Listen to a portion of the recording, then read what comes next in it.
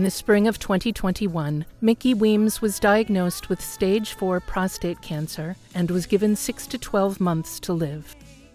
This episode was recorded in October of 2022.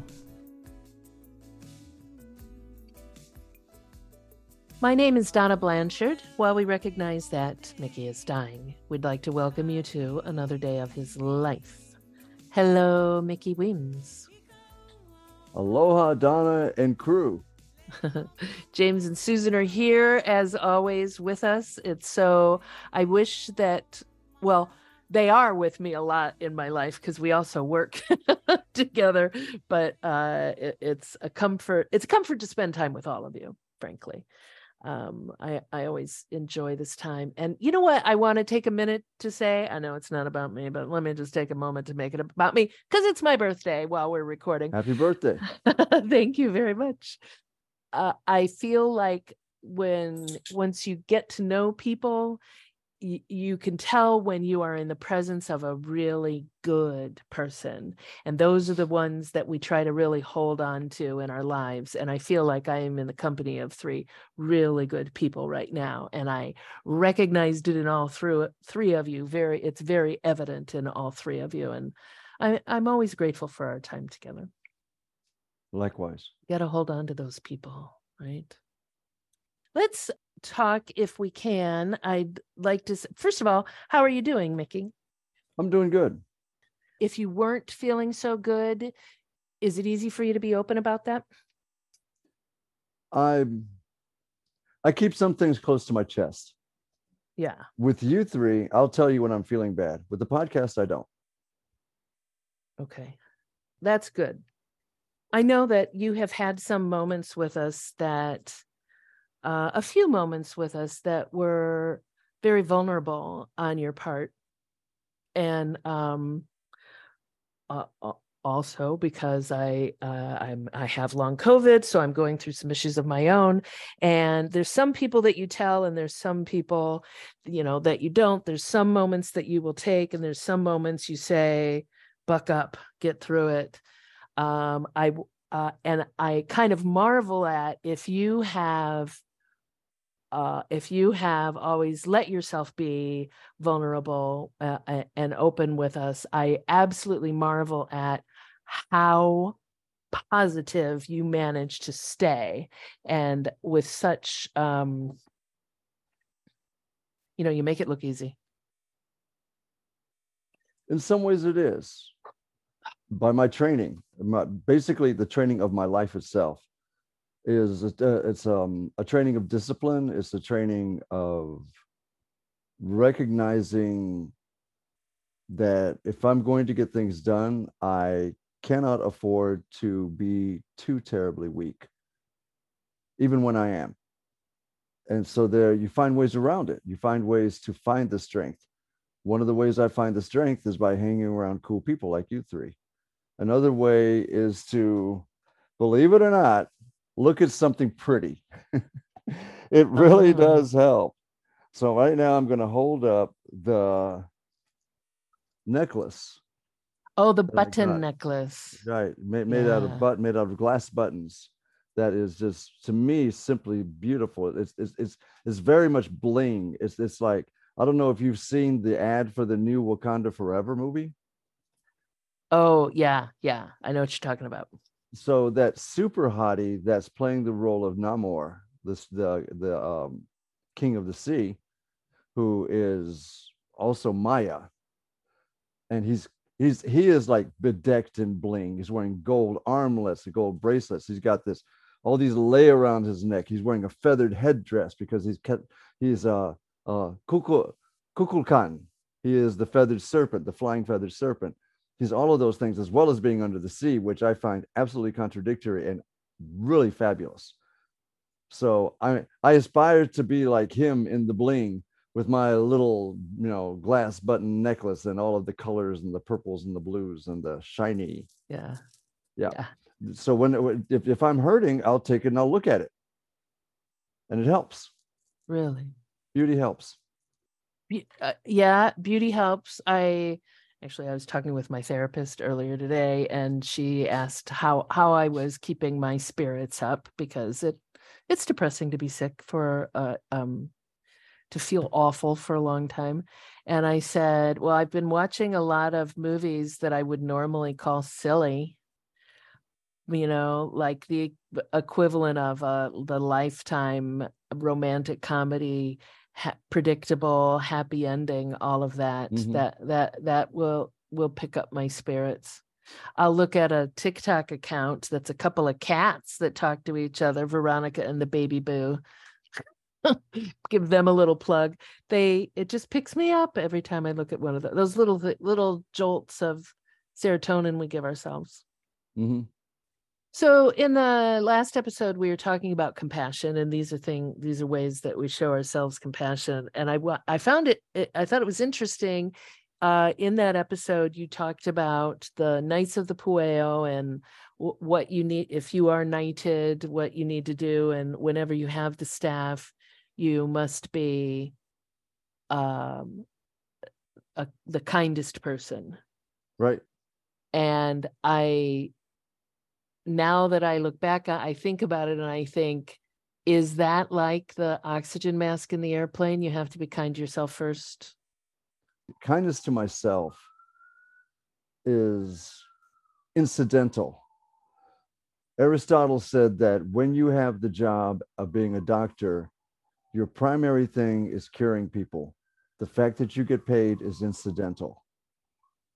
The kindness to myself is incidental. The primary thing is to be kind to others, is to be compassionate. It's a tough line to draw.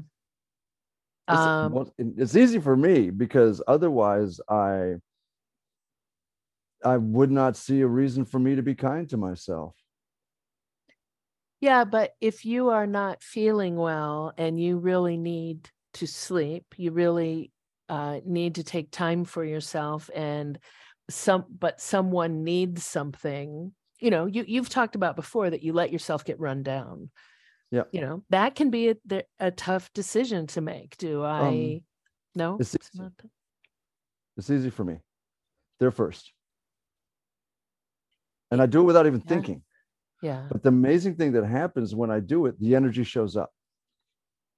I agree with you. And, I still have friends from, well, my best friend since we were 10. If she called me in the middle of the night and said, I need you, I would figure out how to get on a plane. And it doesn't matter whether I have long COVID or not. So I do get that. And also, I may pay the price for that later, or the adrenaline of it may take care of me. I guess what I'm really asking about is, and you answered, you don't feel the struggle. It's others first. Others first, every time. Then what happened to the oxygen mask analogy? Why does the mother get the oxygen mask first? Yeah. So she can save her baby, not to save herself. Yeah. Yeah, you understand what I'm saying? That I do. The equivalent of the oxygen mask is sometimes it's a nap. Yep. Even though someone's on the phone saying they need you. Yeah. And that moment of, okay, how can I even sleep? Can I even take that nap knowing that person needs me? I guess it's something that I've struggled with a lot throughout my life, that where is that line? And self-care, and I'm in my later 50s, and so that term wasn't invented for most of my life. It is a question for me of, am I being greedy with my time? Am I taking more for myself, or do I actually need this? And I guess I feel like you probably have more experience than any of us in figuring out where that line is. And well, I parse it different. I don't look upon it as self-care or self-love. I look upon it as maintenance. The examples I have are the priestesses in Brazil, who are these powerful women in charge of these houses where they are absolute rulers. And they are so powerful, they control the gods. They can summon a god and dismiss a god. And if the god doesn't want to leave, they throw it out. That's how powerful these women are. But their title for themselves is Zeladora, which means janitor. So, as powerful as they are, their power comes from the fact that this power allows their house to function. They are the means, they are literally the link between the next world and this. And they get this link through extreme discipline. They're extremely disciplined women. They put themselves in many ways last. And at the same time, the community will put them first just to make sure they can do their jobs. But they choose to call themselves janitors, even though, and they usually go by their first names. They are called mother Ella, mother and any number of whatever the first name is. They don't go by their last names. They might go by the name of their god, like Stella of Oshosi.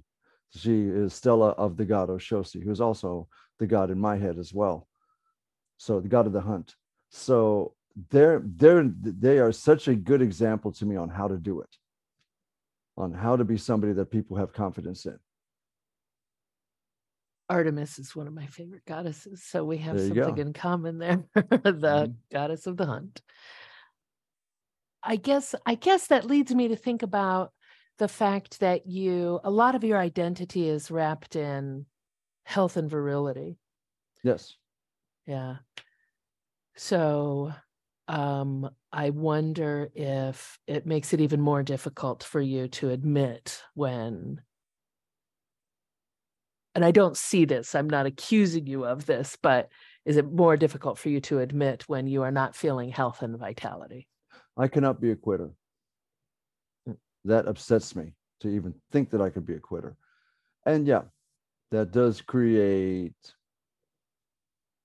not necessarily a quandary, but it does create a situation where I can be really, really, really tough on myself. And I'm happier that way. That pleases me to be that way. I'd rather be that way because I know that my ego is raging. I know that I'm extremely vain.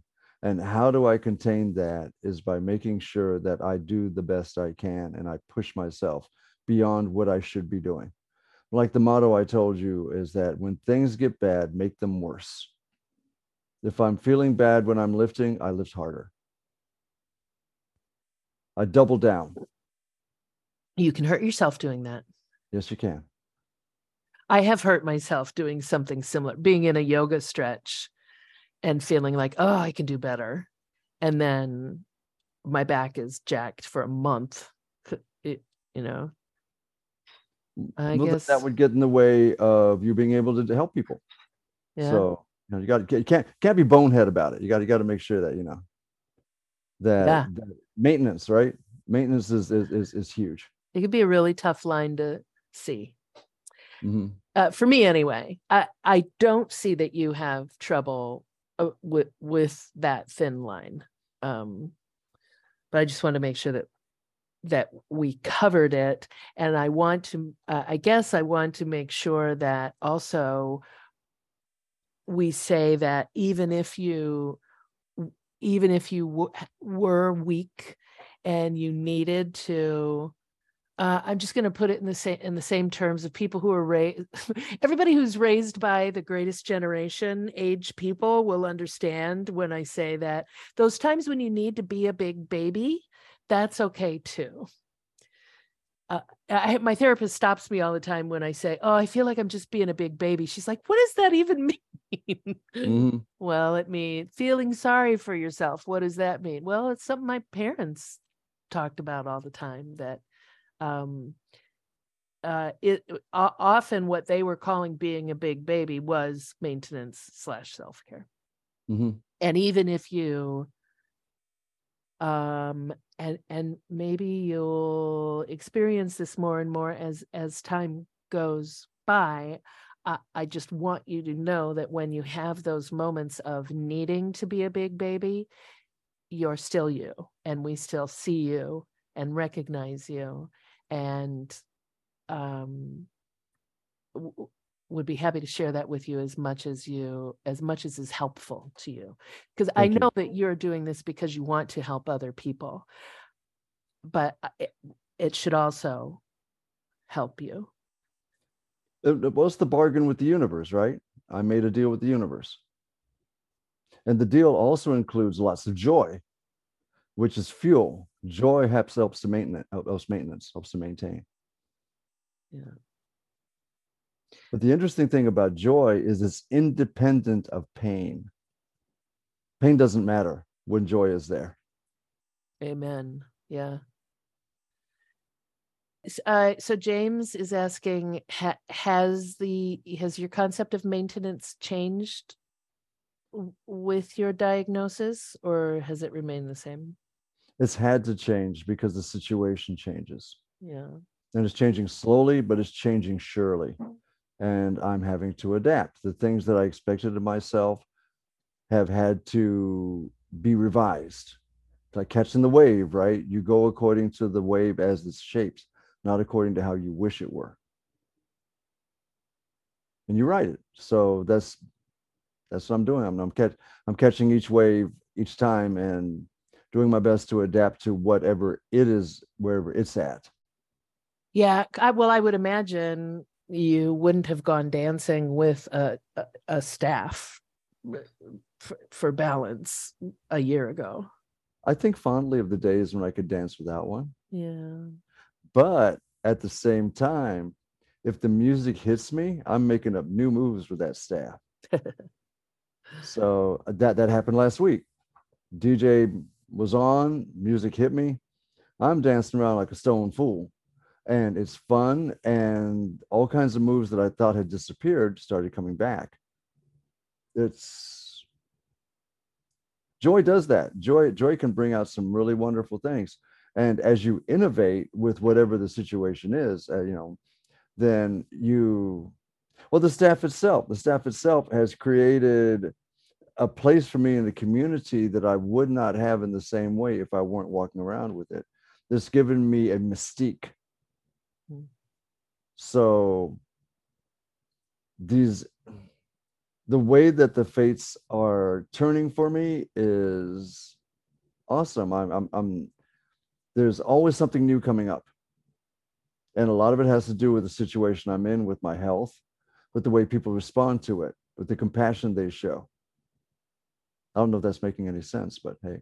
It is. Do you feel like if your doctor said, "This is amazing, the cancer's gone," do you feel like there would be some sense of loss? I don't even allow my mind to go there. I guess that is a difficult question. Yeah, and I'll explain why. Once I made up my mind to accept my fate, so many people have been trying to tell me that there's a way out, and they'll give me any number of remedies with the best of intentions. I don't accept any of them. I thank them. I say, that's awesome. That's great advice. Thank you very much. And then I completely ignore it. I know what my fate is. I trust the doctors. I am not a person who is anti-science or anti-medicine. I know the risks. I know that we're stumbling around in the dark with a lot of this, and I'm perfectly content for the time that I have. Mm. Any kind of idea that I will survive this, that the cancer will disappear, is just why I'm not. It makes no sense to me to even spend time on it. Yeah. Thank you for taking that so well. I realize in hindsight that was an insensitive question of No. It's to good that you ask. asked it. It was actually good that you asked it, because other people have insinuated that, right? What are you going to get through this? You're going to survive this. You're going to be around for a very long time. And I just say, that's awesome. Thank you so much. Yeah. I don't contradict them. I know where their hearts are. Yeah. Good. We just have 3 minutes left. Is there anything else you want to leave us with on the topic of compassion? The universe itself is not compassionate. The universe itself is cruel. However, the sustainer of the universe, that which is the background in which the universe functions, is nothing but compassion, so far as I can tell. And the link between me and that is basically more and more I'm finding my ancestors, however I define them to be. Okay, your ancestors do not have to be people that you're blood related to. They're people that you trace yourself from, your being from. And I'm essentially a philosopher, so I trace myself all the way back to Socrates and the Buddha. Those are my ancestors among like my actual kinfolk. Nice. Thank you, Mickey. I'm going to want to come back and revisit this conversation again. Okay. I really appreciate your willingness to dive into it as you have. Thank you, Mickey. You're welcome.